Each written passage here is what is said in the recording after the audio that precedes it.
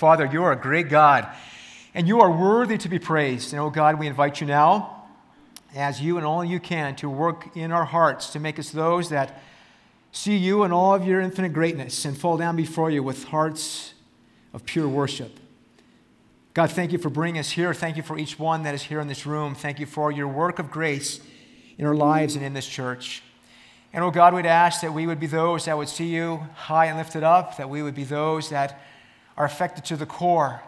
And Father, that we would walk out of this place and that we would be those the rest of this day and the rest of our lives that be more like you, that we'd be those that reflect you, that those that have a passion for you, those that love to speak of you, those that see you in your infinite greatness. And so, Father, we commit this time to you with much expectation, with much thanksgiving. In the name of our Savior, your Son, Jesus Christ. Amen.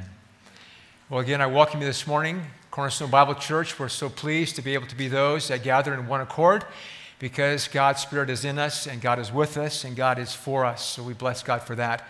A lot of opportunities to catch up and fellowship. I love getting to know you guys. Sitting at the table this morning, talking in between the times and seeing how God is truly the one that you live for, that He is your life and that Christ is everything to you.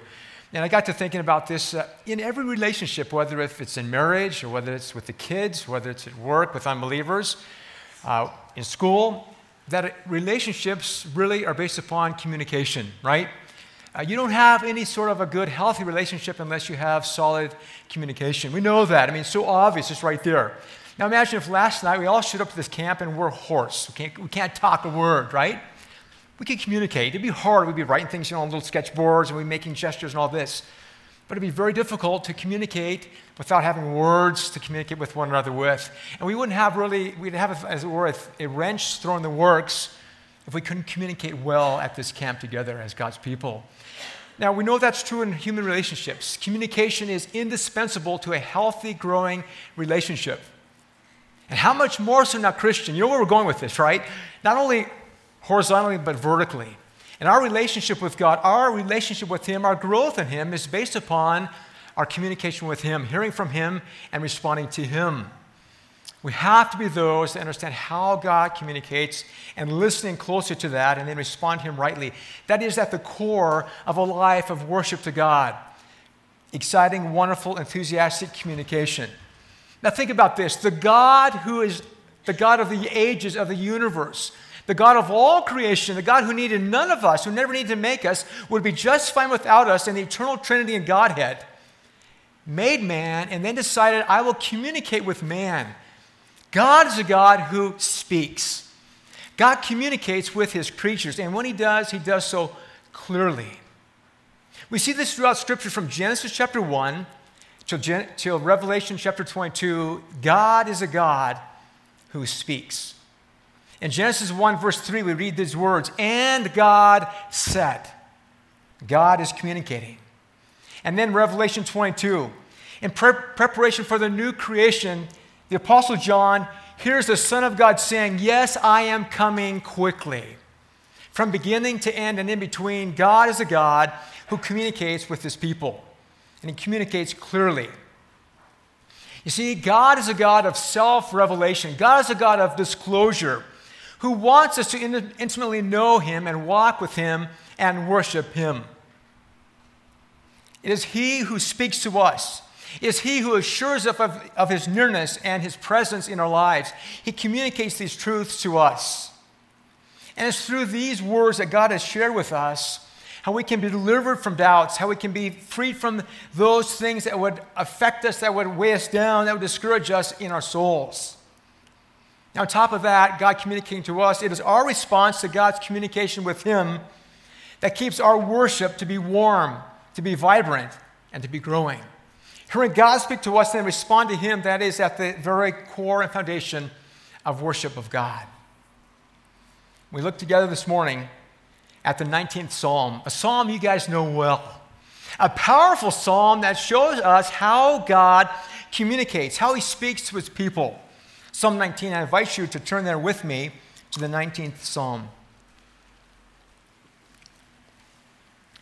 Here we see in this psalm two ways that God speaks to us as His people.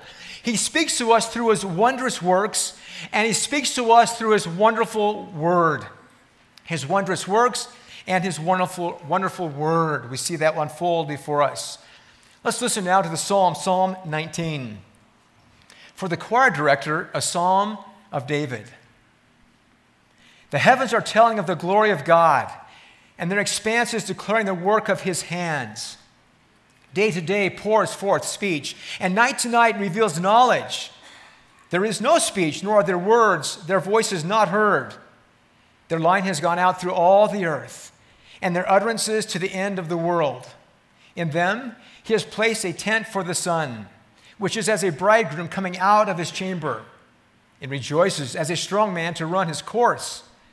Its rising is from one end of the heavens, and its circuit to the other end of them, and there's nothing hidden from its heat. The law of the Lord is perfect, restoring the soul. The testimony of the Lord is sure, making wise the simple. The precepts of the Lord are right, rejoicing the heart. The commandment of the Lord is pure, enlightening the eyes. The fear of the Lord is clean, enduring forever. The judgments of the Lord are true, they are righteous altogether. They are more desirable than gold, yes, than much fine gold. Sweeter also than honey and the drippings of the honeycomb. Moreover, by them your servant is warned. In keeping them there is great reward. Who can discern his errors? Acquit me of hidden faults. Also keep back your servant from presumptuous sins. Let them not rule over me. Then I will be blameless, and I shall be acquitted of great transgression. Let the words of my mouth and the meditation of my heart be acceptable in your sight, O Lord, my rock and my redeemer. The words of this psalm ring out the glory of God's revelation, God communicating, God speaking to his people. For he is a God who has disclosed himself to us as his creatures.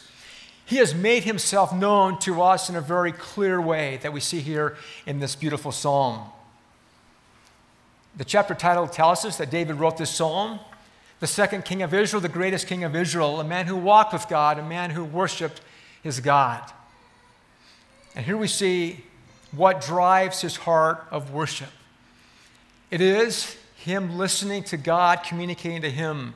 And there are two ways in which David hears God communicating with him. First of all, we see divine communication to us is through the works of God. The works of God. God speaks through his works. Friends, what this psalmist puts before us here isn't some dry college lecture. Rather, it is a spectacular drama. It lights up before us as we see what he describes in these verses.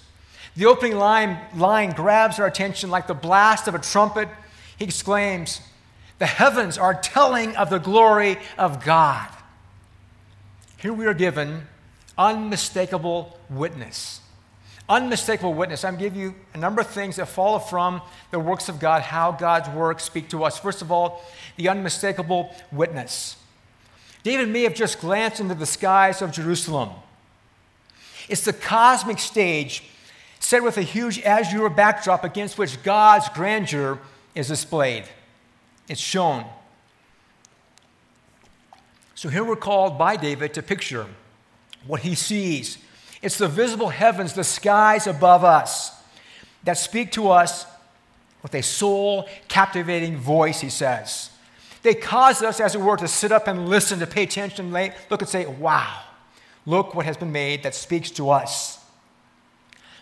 Just over a week ago, I drank in one of those big sky moments. You know, when the skies are like ablaze with the glory of God. We're driving on the freeway there in Michigan where there's one of these huge overpasses over these other freeways. We're probably 75 feet high. You can't see anything but skies around you.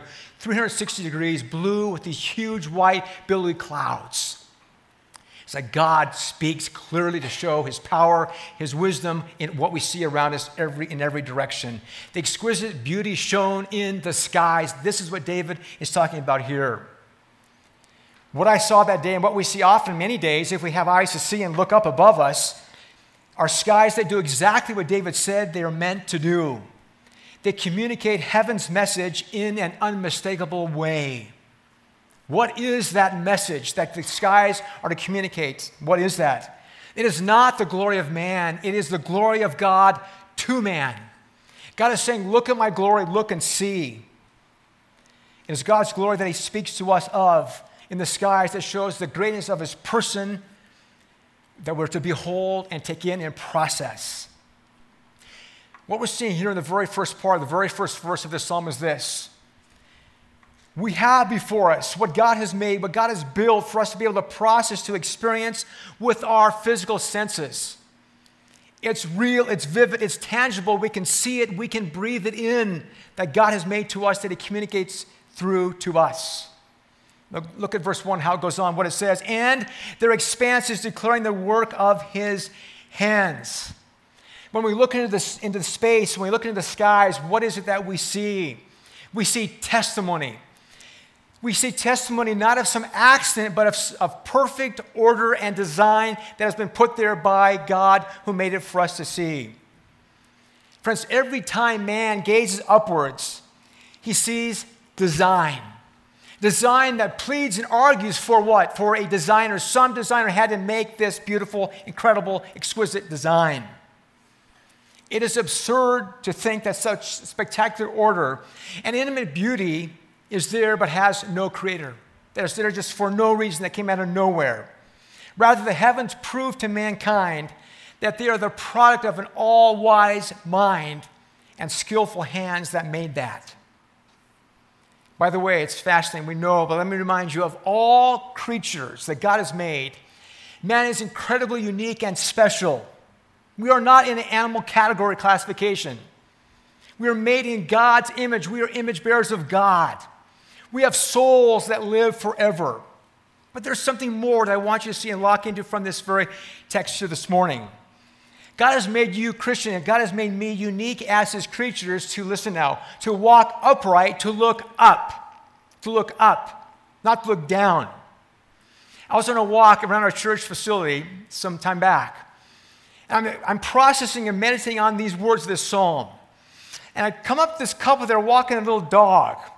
And all that dog could do, that little mutt would be looking down at the ground and a little bit up, but not straight up, just a little bit ahead, I should say. They, as owners of that dog, were uniquely different. They could look up and see the skies. It's not an accident that God has made mankind to be able to perceive and easily look up and see what he has made that argues of his greatness. You and I, Christian, were specially designed by God with heads pointed upward, with eyes to see the beauty in the sky above us. That's God's design. He's made us that way to worship him because of what we see. The heavens, the planets that we sang of, the molecules, all those things, the things that we see in creation, particularly here, the things above us, are the fingerprints of a perfect architect who made those for us to see and to worship him for. He wants us to see that. Christian, let me encourage you this morning. Take time to see what God has made in creation, especially in the skies. And when you see, let that percolate in your mind, let that bang around in your head to make you remember God put this here for me, written in Psalm 19:1, so that I will be one who worships him and exclaims of his greatness. We need to get outside more, especially those of us that are in the office a lot, whether in ministry, whether on the job. Get outside on the breaks or after, before work, whenever you can, and stare and look and see, this is the greatness of my God. He has made this for me to see and respond in worship. Because when we see what God has made in the heavens, we realize that we are small and that God is immense, that God is big, that God is awesome. And we respond as David did in Psalm chapter 8. In fact, look back to Psalm 8. Look there with me. Look at the response of a person that is in awe of God, how he worships God. Psalm 8 will start in the first verse. O Lord, our Lord, how majestic is your name in all the earth. Who has displayed your splendor above the heavens? When I consider your heavens, the work of your fingers, the moon and the stars which you have ordained, what is man that you have taken thought of him, and the Son of Man that you care for him? There we see David awestruck by what he sees in God's creation and says, God, I am nothing. But God, you reached out to me. You care for me. You love me. You love me. God's revelation of himself in the skies is not only unmistakable, it is untiring. It is untiring. The second verse expands upon the first and says this: day to day pours forth speech, and night to night reveals knowledge. Throughout the day, God reveals his greatness in the heavens. Every day, God says, look at my greatness, you see it there. And every night, he points to his glory in the shining stars. Those flashing luminaries reveal God's infinite wisdom and knowledge. We're told this, that if you live in the city like I think all of us do, right? If you live in the city on a typical night, because of all the lights, you can see approximately and count at best 80 stars, 80 stars. It's kind of sad, not that many. But then if you get away into the mountains like we're here, you can count approximately 4,000 stars with your naked eye, 4,000. That's increased, that's more, of course, but scientists tell us, because of all that they can actually count, it's amazing. There are a lot more stars than we can count in the mountains. Astronomers estimate that our own Milky Way galaxy is home to some 300 billion stars. That one galaxy, the Milky Way galaxy, has 300 billion stars. And then they tell us that the observable universe alone has more than 100 billion galaxies just in what's observable. Now, of course, it's staggering. It's off the charts.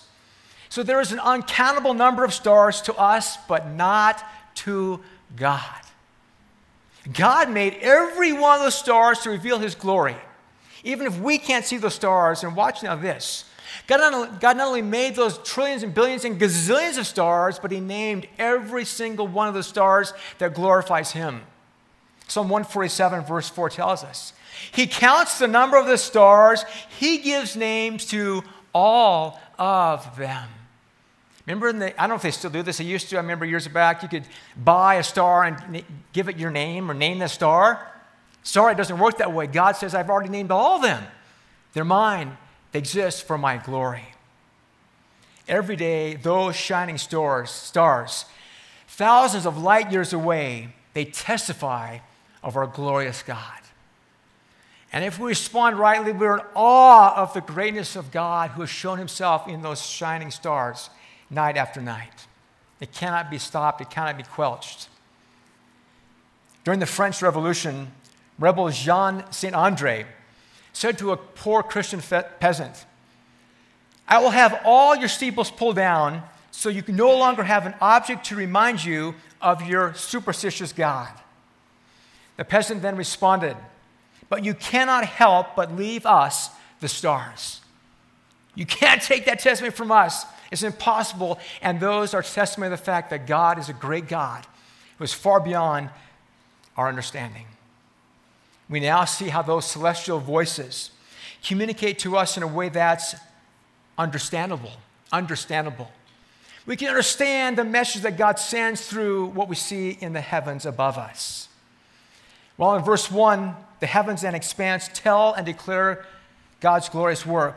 Look at verse 3. Surprisingly, look what follows.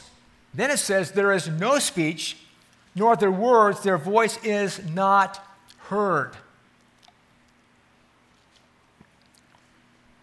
Here we see that God's revelation in his creation isn't in some human tongue, not some known language, as it were. It is given to us in the language of the redeemed soul. It speaks to our souls. The message of the glorious God that he's put for us to see in the skies and space and the stars, it resonates in the hearts of those who have eyes to see and have ears to hear that message from God. You see, the message of the glorious God resonates in the hearts of those that know him personally, those that are his worshipers.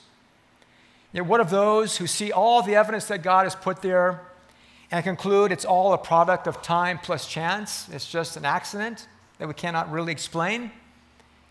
They're just like those who saw Christ feed the 4,000 in Mark chapter 8. And after they saw all that take place, they hardened their hearts in unbelief. They denied the evidence that they saw right before their eyes. To these who refuse to believe God's revelation, Christ says in Mark 8, verse 18, Having eyes, do you not see? And having ears, do you not hear? Christian, bless God. We have eyes that can perceive. We have ears that can hear because God has opened them and made them see his evidence for his greatness in all of creation. And what about those in the darkest corners of the world that have never heard of God? What of them? Fourthly, God's revealing himself in his creative work is universal. It is universal. It's everywhere. It's global. We see that in verse 4 of Psalm 19. Notice with me. Their line has gone out through all the earth, and their utterances to the end of the world. To the end of the world. This couldn't be clearer. God's witness of himself in creation touches every place and every person on the entire planet. Spurgeon put it this way: God's heavens preach at all times, in all tongues, and in all towns. Once more, God's heavens preach at all times, in all tongues, and in all towns. It's everywhere for those that God has made to see. Yes, every man, every woman, every boy, every girl is given by God a convincing witness of his greatness, and he's built that right into creation. That very truth lies behind the Apostle Paul's declaration of human inexcusability, that man is without excuse. Without excuse. Romans 1, verse 20. For since the creation of the world, his invisible attributes, his eternal power and divine nature have been clearly seen, being understood through what has been made, so that they are without excuse. Man cannot plead ignorant, because what God has said, you see clearly what is there to be seen in creation. The unsaved person's problem isn't a lack of information. What is it? It is rather an unwillingness to submit to the truth of God that they see before them. I want you to see in Romans chapter 10, go there with me, please, to Romans 10, verse 18. Because the Apostle Paul in Romans 10:18, he appeals to our very text of Psalm 19 to show how all have heard of God's superlative glory. Romans 10, verse 18. But I say, surely they have never heard, have they? Indeed, they have. Their voice has gone out into all the earth, and their words to the ends of the world. It's clear in the panorama of God's creation, God has graciously communicated his greatness and power and glory for all to see. It's available to all. That information is not sufficient to save, but rather it shows God to the truth seeker that God is there. And in Christ, God provides that perfect solution for the one who seeks him, even in revealing in what God has revealed in creation. In other words, general revelation compels man to come and see and understand that there's a big God. And as that person moves forward to seek to know that God, God supplies the truth in Christ, that is the solution. He is the one who brings that person to God. God's disclosure of himself in the heavens is unmistakable. It is untiring, it is understandable, it is universal, and now we see it is unrivaled. It is unrivaled. Verse 4, David continues of Psalm 19. In them he has placed a tent for the sun. A tent for the sun God has provided in them, in creation, in the heavens. What is that meaning? It's talking about how God has perfectly positioned the sun in space. He's put it exactly where it must be to do exactly what he wants it to accomplish. And it is not what scientists call a natural phenomena. There's no natural phenomenon here. It is a spiritual phenomenon. It is a miracle. For more than any other part of creation, the sun screams of the intensity and immensity of God. The sun massively declares the intensity and immensity of God. Now let's talk about this for a moment. The sun, because it's right here in our text. God is talking to us about the sun, S-U-N, he has made so we can worship him as we ought to worship him. Do you realize that the sun is so huge that more than 1 million planet Earths can fit comfortably inside the sun? In fact, the sun makes up 99.8% of the total mass of the solar system. 99.8% of the entire solar system is made up by the sun in terms of mass. What about the energy of the sun?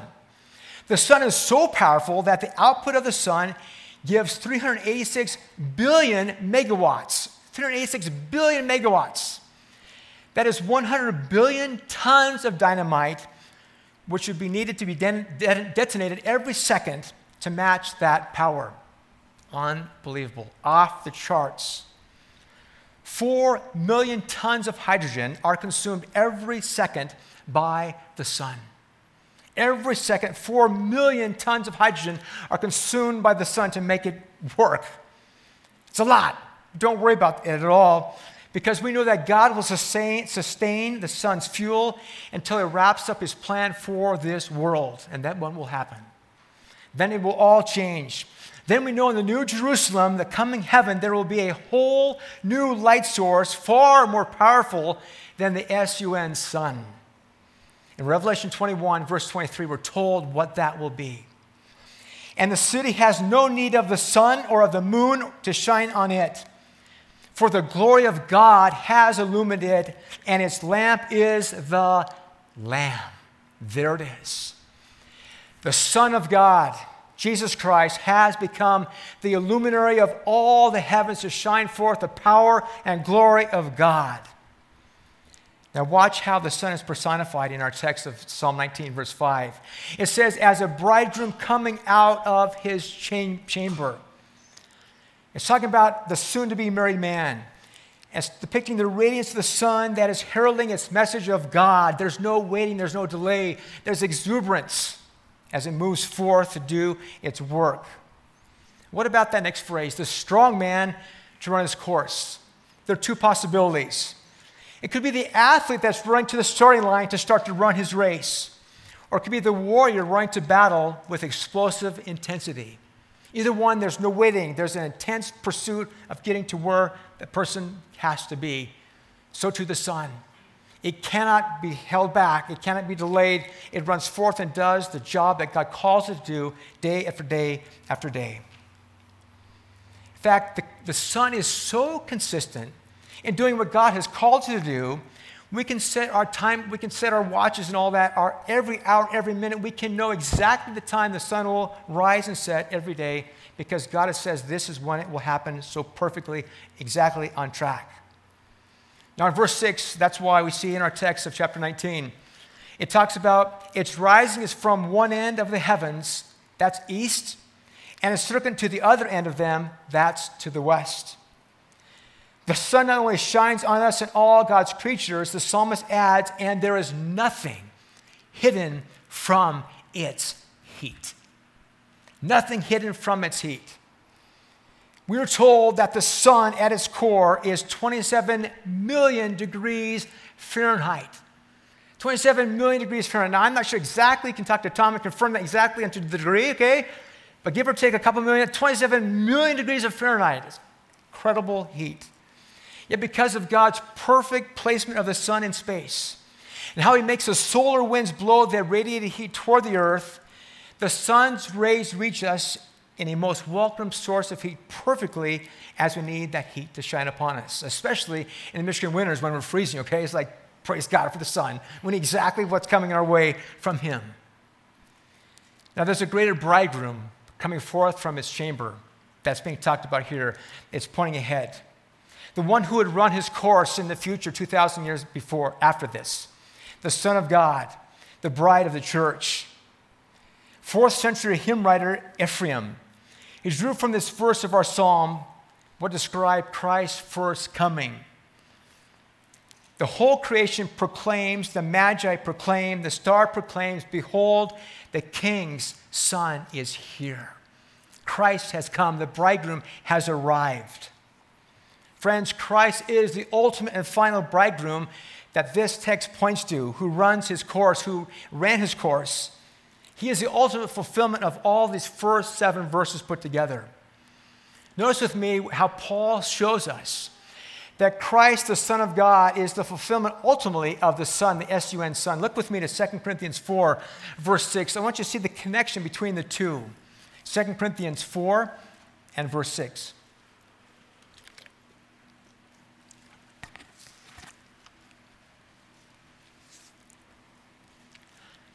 For God, who said, light shall shine out of darkness, is the one who has shown in our hearts to give the light of the knowledge of the glory of God in the face of Christ. God has shown in our hearts the brilliance of his majesty, and he has done that in Christ. The prophet Isaiah, he anticipates the future heavenly state. He knows what's going to change, and he writes under the inspiration of the Spirit of God in Isaiah 60, verse 20.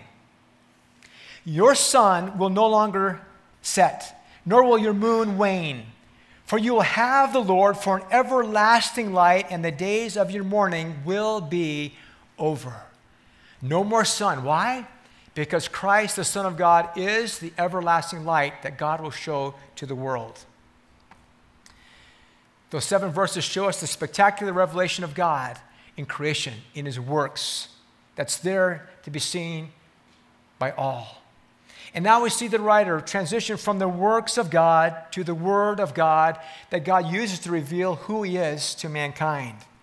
Here we see in the following section how God communicates to man clearly in a written form for us to read of, the Word of God. Verses 7 through 11 of Psalm 19.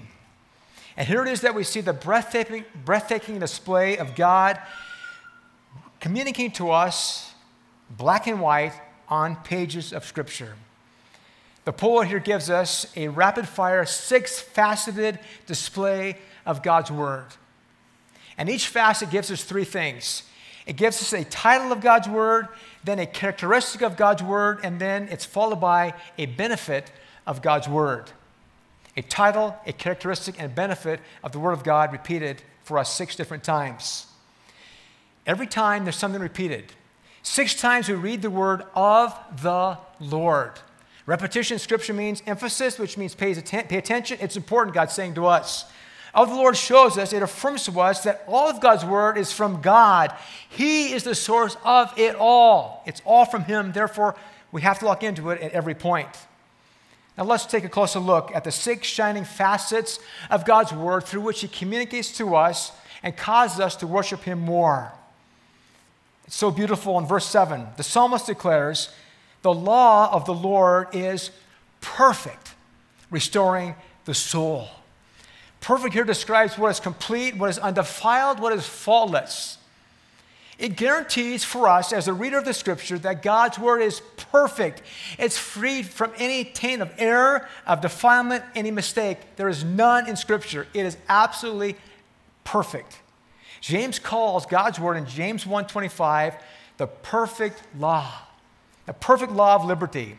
And that is how it can restore our souls. Friends, this book we call the Bible is God's perfect means of conversion for the soul. Apart from God's Word, not a one of us here this morning would be saved. We could not be saved apart from God's perfect Word given to us in Scripture. It is God's Word, not man's words, that save. It is God's specific words, God's text of Scripture written down as we understand and perceive that causes us to be saved. St. Augustine, he said it was Romans 13:13 that jolted him into spiritual life. Romans 13:13. Jonathan Edwards said it was 1 Timothy 1 verse 17 that God used to convict him of sin and save him. Martin Luther, Romans 1:16, he says, this is what changed my life, that text of Scripture. In every case, specific passage of Scripture brought salvation home to the heart. In fact, Martin Luther exclaimed, and I quote, when by the Spirit of God I understood those words, the just shall live by faith, then I felt born again, like a new man. I entered in by the open doors into the very paradise of God. In very truth, this text was to me the true gate of paradise. Family of God, in each of our lives, God used his perfect word to draw us to himself and to save us and regenerate our souls. The perfect word of God is what restores the soul. Oh, bless God, it doesn't stop at salvation in terms of turning from sin. It continues in sanctification as well.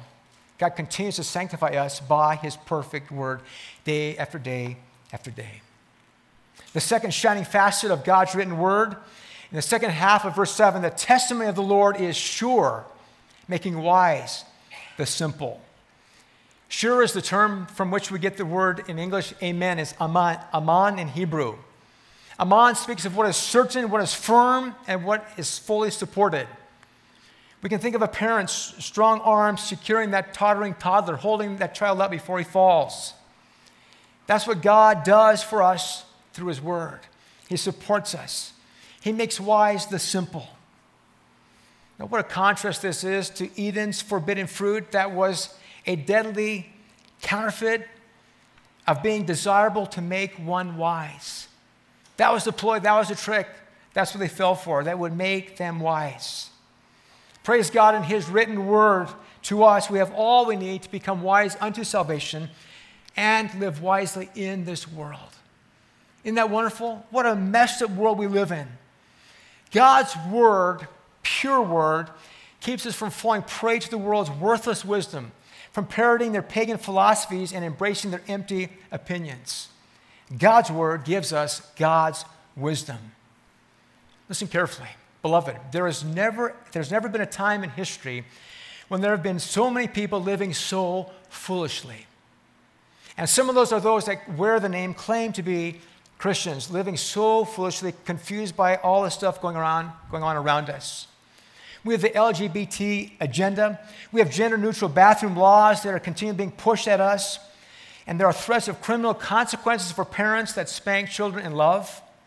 So much confusion and twisted living must be confronted with lives anchored in God's word that makes us wise. God's word is God's way of giving us this spiritual GPS system that allows us to navigate this world with his wisdom. It is his word. Thirdly, the third designation of the scriptures, verse 8, the precepts of the Lord are right, rejoicing the heart. Rejoicing the heart. Precepts talk about instructions that make straight what was crooked. When things in our lives get bent out of shape, as they often do, when they're out of order, it is God's word, like the spiritual straight edge, that realigns us to himself. That's what he's saying here.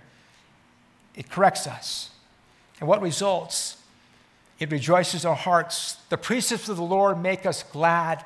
They cause us to rejoice in God. There are no books, there are no programs, there are no singers, there are no counselors who can give us comfort and joy. God gives us in his word. So Christian, don't dare go there. Don't think I'm missing something and there's not enough in God's word. Go to the word and let his wisdom rejoice your heart. In Psalm 119, verse 111, we read, the psalmist says, I have inherited your testimonies forever, for they are the joy of my heart. Isn't that good? God, your testimonies are mine forever, and they are the joy of my heart. The first epistle of John, in 1 John 1, verse 4, affirms that our joy is one of the reasons that we've been given the Word of God. There we read, these things we write so that our joy may be made complete. God's Word gives joy for the Christian. It causes it to flourish. All of us know what it's like to have heavy hearts. Some of you have been going through tough times, maybe a difficult patch of life that God's leading you down. We can begin to lose the joy. Earlier this summer, the earlier part of the summer, Sonia and I were hit with one of those difficult, overwhelming trials that just rocked our world. What do? You run to God's word. You run to the precious promises. You cling to God's precious promises to you, and you say, God, I will hold to you, and I know you'll hold to me, and you'll see us through. And what happened? It gave us inexplicable joy. We can rejoice in the midst of the chaos, in the midst of the confusion, in the midst of, God, what is happening, what is going on in this situation. God, your word is enough because your word is everything that you want us to understand and know of you in this situation. We'll cling to you. Jeremiah, better known as the weeping prophet, he knew in the midst of his awful ministry the joy that God's word gives the soul. And he said this in Jeremiah 15, verse 16. Your words were found, and I ate them. And your words became for me a joy and the delight of my heart. Jeremiah 15, 16. What a testament, what a text to run to when you're overwhelmed with, God, what is going on now? God, your word is the joy and delight of my heart. I can rejoice because of your word. I can rejoice. Fourthly, the fourth facet of Scripture, in the second half of verse 8, the commandment of the Lord is pure, enlightening the eyes. God's directives to us are spotless and untainted. There's no falsehood. We saw that earlier. In Psalm 12, verse 6, we read, the words of the Lord are pure words, as silver tried in a furnace on the earth, refined 7 times. What's the idea there? It doesn't get any purer. It's as pure can be. That is God's word to us, Christian. Psalm 119, verse 140. Your word is very pure. Therefore, your servant loves it. Your servant loves it. How does God's pure word give light to our eyes, Christian? It opens our spiritual perception to grasp the deep things of God. It gives us deep insight and discernment as we seek to live out God's word in this confusing world. God causes us to see what he wants us to see as we look into his word. Fifthly, the fifth statement of God's revealed truth to us, verse 8.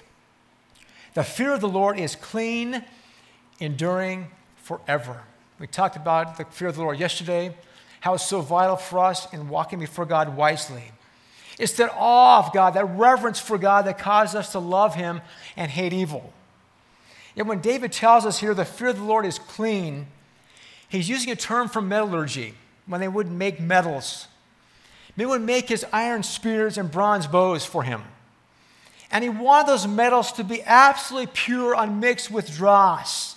He wanted them to be genuine, the real thing.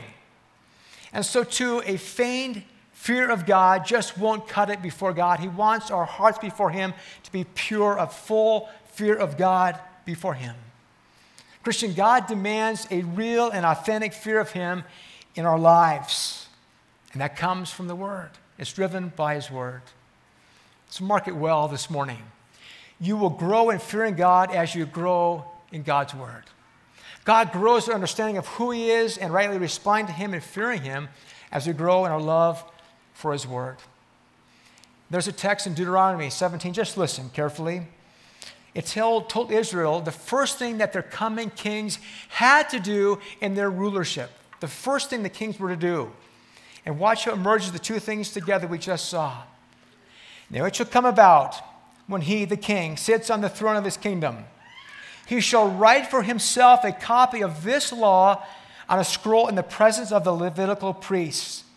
It shall be with him, and he shall read it all the days of his life, that he may learn to fear the Lord his God by carefully observing all the words of this law and these statutes. You see what they're supposed to do? Every king of Israel was called to copy personally God's law. And every day they were to review that. And as they did, they would be those that grew in the fear of God and would wisely lead in the kingdom. They would fear and obey God. How much more, believer, do we need to be those that saturate our minds with God's word so we will live in the fear of him always? God's word drives the right response of fear to him. Sixthly, the sixth facet of the scriptures, verse 9 of our text, chapter 19, the second part. The judgments of the Lord are true. They are righteous altogether.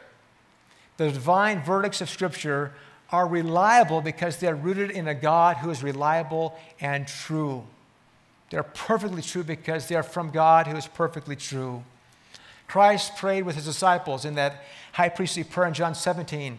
He says to the Father, sanctify them in the truth. Your word is true. Your word is truth. Sanctify them in the truth. Your word is truth. God's word is what causes us to be sanctified in him. That is everything for us as believers, and that is what unbelievers hate. An unbeliever who is not being drawn by the Spirit of God is repulsed by hearing the truth of God. There's that heart unwillingness to submit to the truth of the gospel.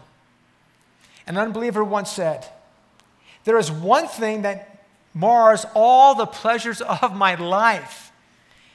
Indeed, replied his friend, what is that? He answered, the unbeliever speaks, I'm afraid the Bible is true. If I could know for certain that death is an eternal sleep, I should be happy. My joy would be complete. But here's the thorn that stings me. This is a sword that pierces my very soul. If the Bible is true, I am lost forever. You see, that person understood. God's truth convicts. And if the person rejects that, that person is lost forever. The truth of the Bible is the greatest news for the saved, and yet the greatest cause of fear for the one who is willfully unsaved. God's written word gives us far more than his works of creation could ever give us. They give us a specific, clear, detailed knowledge of the living God. God's word gives us all that we need to fully know and please and worship him every day of our lives. God's word challenges us. God's word cheers us. God's word changes us. God's word convicts us and cleanses us. God's word is of eminent, incredible value to the child of God. Notice in verse 10 how valuable it is. David says there of God's word, they are more desirable than gold. Yes, than much fine gold. Sweeter also than honey and the drippings of the honeycomb. Here the word of God is compared to gold and honey because those two commodities were of great worth in that day. In our day, gold is, but honey isn't as much. Those were for them great treasures. Yet the greatest treasure on earth isn't in Fort Knox. It isn't in the hundreds of thousands of artifacts in the British Museum. It's not all the wealth in Rome's Vatican. The surpassing treasure that dwarfs every other rival is possessing the very word of God. This is all gold for the believer. That's why the writer of Psalm 119, 172, he exclaims, the law of your mouth is better to me than thousands of gold and silver pieces. In other words, I don't need the gold. God, I just want your word. Your word is better than all the gold that man could give. And what about the honey? The metaphor of honey. That was the choicest food because of the nutrition and sweetness it gave to the taster. You realize in the Old Testament that there are at least 20 times the Old Testament calls the promised land a land flowing with milk and honey. They loved honey. And therefore it compelled them. They wanted that. Yet God says here through the writer David that the sweetest honey from the honeycomb cannot compare with the word of God. For it is the word of God that feeds, enriches, and satisfies the soul like nothing else can ever do. On the day that the prophet Ezekiel was commissioned, God told Ezekiel to eat a scroll which was God's written word. God says, Ezekiel, take that scroll and eat it. This is my word. You remember what happened when he ate that scroll? Ezekiel 3, verse 3. The prophet recounts. He speaks. He said to me, Son of man, feed your stomach and fill your body with this scroll which I am giving you. Then I ate it, and it was sweet as honey in my mouth. He's God's word. He said, it's like honey. It's so sweet, God. Oh, how we need to be those that feed on God's word daily and throughout the day. For that is what will fill our lives with supernatural sweetness that will satisfy our souls. I know that you guys love the word. I know that you're saying, I know this, but let me tell you this. We can grow more. We can excel still more in devouring and feeding on the precious word of God that is honey to the soul. If that sweet treasure wasn't enough, the psalmist in verse 11 of Psalm 19, he adds even more. He says, moreover, in other words, indeed, by them your servant is warned. In keeping them, there is great reward. There's great reward. It's the reward of a pure life that is not victimized by a life of regret and misery of sin. That's what he's talking about here. As a person follows God's word, as a person devours God's word and is satisfied, they're kept from the regret of sin. You know very clearly Psalm 119, 9 through 11. I would commend it to you guys again and again. We never outgrow what the psalmist says. How can a young man keep his way pure? By keeping it according to your word. With all my heart I have sought you. Do not let me wander from your commandments. Your word I have treasured in my heart, that I may not sin against you. It was John Bunyan who put it this way. Either this book will keep you from sin, or sin will keep you from this book. Christian, purpose in your heart to devote yourself as never before, to immersing your life, your soul in the satisfying and sin-smashing message of the Word of God. the works of God, the Word of God are what God uses to communicate to us, to change our lives. And lastly, the walk with God. This is what flows from the commitment to take in God speaking to us, the walk with God in verses 12 through 14. David, I believe, had already gone through his awful time of Psalm 51, Psalm 32, coming clean before God because of falling into adultery and murdering Bathsheba's husband.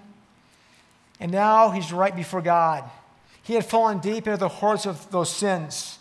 And here we see his heart is sensitized to God's word and sensitive to his own sin. He says, who can discern his errors? He asked that question, and the understood, implied response is, no one. Only God can. Only God can. We are like musical instruments that quickly go out of tune, and yet we do not recognize that. We don't recognize that when there's something not right in the heart, that the heart is wandering from God. There are some hidden habits of sin that we've become so subtly enslaved to. This is what David is talking about here, discerning our errors. There's a Puritan, Thomas Watson, who wrote, "A child of God laments hidden wickedness. He has more evil in him than he knows of. There are those windings in his heart which he cannot trace, an unknown world of sin." When David realizes he can't see his own sin, he follows with these desperate requests to God. He says, "Acquit me, keep me back from, let them not rule over me." 3 times he says, "God, keep me away from those sins that are so subtle." Beloved of God, we don't just need radical cleansing at salvation. We need God's recurring cleansing in daily sanctification. And this is what God does as we ask him, as our all-seeing judge, to show us those undetected sins in our lives. That's what David does. Ask God, God, show me those areas that are not right. Look at verse 13. Those sins that he doesn't see, those hidden sins. But now look at, the hidden sins are followed by a second part, Those hidden sins, he says, God, deliver me from those. And now verse 13 talks about the heinous sins, two kinds of sins here. The sins that are hidden, he doesn't see. God, show me those, deliver me from those. And now verse 13, the heinous sins. He says, "And keep back your servant from presumptuous sins. Let them not rule over me. Then I will be blameless, and I shall be acquitted of great transgressions." The great sins he's talking about here in verse 13. The transgressions against God here are the presumptuous sins against God's grace. They're directly, defiantly against the grace of God. In the court of law, premeditated murder is the worst type. It's calculated, it's planned, it's willfully committed, it's cold-blooded, and therefore it carries the most severe consequences. In God's court of law, sinning willfully, time after time, persisting in an evil thought or deed, even when you know it's wrong, God says, that will, Christian, that will destroy your love for me and your walk with me in worship. Be careful, watch out. David was most fearful of the known and willful sins in his life. Not just the hidden sins, but now he's talking about the heinous sins. And therefore, his plea should be our plea. God, don't let any sins of presumption rule over me. God, don't let them be there for a moment. Lay me out. Show me those presumptuous sin in my life. I love how David, as he writes, how he masterfully concludes with a brushstroke of an artist. He responds to all of God's communication in his works and his word with an amazing response. Look at the last verse of the text. It's worship. Let the words of my mouth and the meditation of my heart be acceptable in your sight, O Lord, my rock and my redeemer. Here's a child of God overwhelmed by God speaking to him through his wonders and through his word. And he's abandoned in his worship to God. He's saying, God, make my every word, make my every thought a sweet-smelling sacrifice of worship to you. May all of my life, oh God, bring pleasure to you. That's his heart commitment to a God that speaks to him personally. Oh, bless God, we are not those left in our sin, hopelessly abandoned and separated from God, we are forgiven saints. We have been bought by the blood of Christ. Therefore, we can worship him freely and rightly. Fellow Christian, may God compel us, as he did David, to worship him with our lips and with our life, with our words and with our ways, with speech and with our service, fully given to him. This is God's desire for us. An old African man who knew missionary Robert Moffat, he once held up his Bible and said this: "This is the fountain where I drink, and this is the oil that makes my lamp burn." God's word. May that be the same for us. Let me give you some very encouraging, specific ways to walk in these truths very briefly. How to be a doer of the word. If you know these things, Christ says you're blessed if you do them. Number one, get outside more. Get outside more to marvel in God's great creation. Be refreshed in your soul as you see the heavens declare his glory. We're in a perfect location to do that. Look at the huge mountains. Look at the skies at night. Look at the stars. Number two, credit the beauty of God directly to him. Credit the beauty of creation directly to God. This is the way it works. When you hear the thunder, say it like it is. Don't say it thundered. God thundered. When you see the rain, don't just say it's raining, but God is sending us rain. Why? Because that directs the reason for that to God, that he is the one that receives our worship for what he does in creation. Thirdly, Christian, don't ever stop marveling at how God powerfully, clearly, intimately speaks to us through his word. And saturate your mind with that truth. Drink of it, take it in, and bless God. Worship God that he talks to you every time you open his word and he speaks to you that way. Fourthly, as God speaks to you through the beauty of creation and the beauty of his word, respond in worship. Bless his name. Cry out to him with praise that he is a God that is beyond all false, small g gods. He is the God that is worthy of all of our lives, of all of our praise and all of our worship. Let's thank him together in prayer.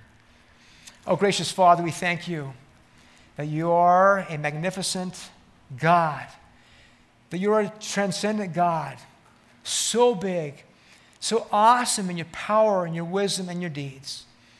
And yet, God, that you're a God that has come to speak to us personally, that you're a God that has made yourself known to us. Father, we pray that we would be those that live in awe of you, that we wouldn't be able to see your creation without marveling, without rejoicing, without wanting to share that joy with somebody else. And Father, that we be those that will respond with hearts of praise and worship. Father, that we would feel our smallness before you and your greatness. And God, we thank you for your word, your truth, that you use to change our lives. Father, may we build our lives, our marriages, our families on your sure word. God, we confess when we don't commit ourselves rightly to hiding your word in our hearts, when we're forgetful, when we don't meditate upon it. Oh God, thank you for your Spirit, the truth teacher who makes your word real to us, who applies it to us. Oh Father, thank you for giving it to us. May we show our gratitude, may we show our gratefulness in being those that set our lives as never before to knowing you through your word and worshiping you in response. God, we love you and thank you for all that you are to us. We worship you in Christ's name. Amen.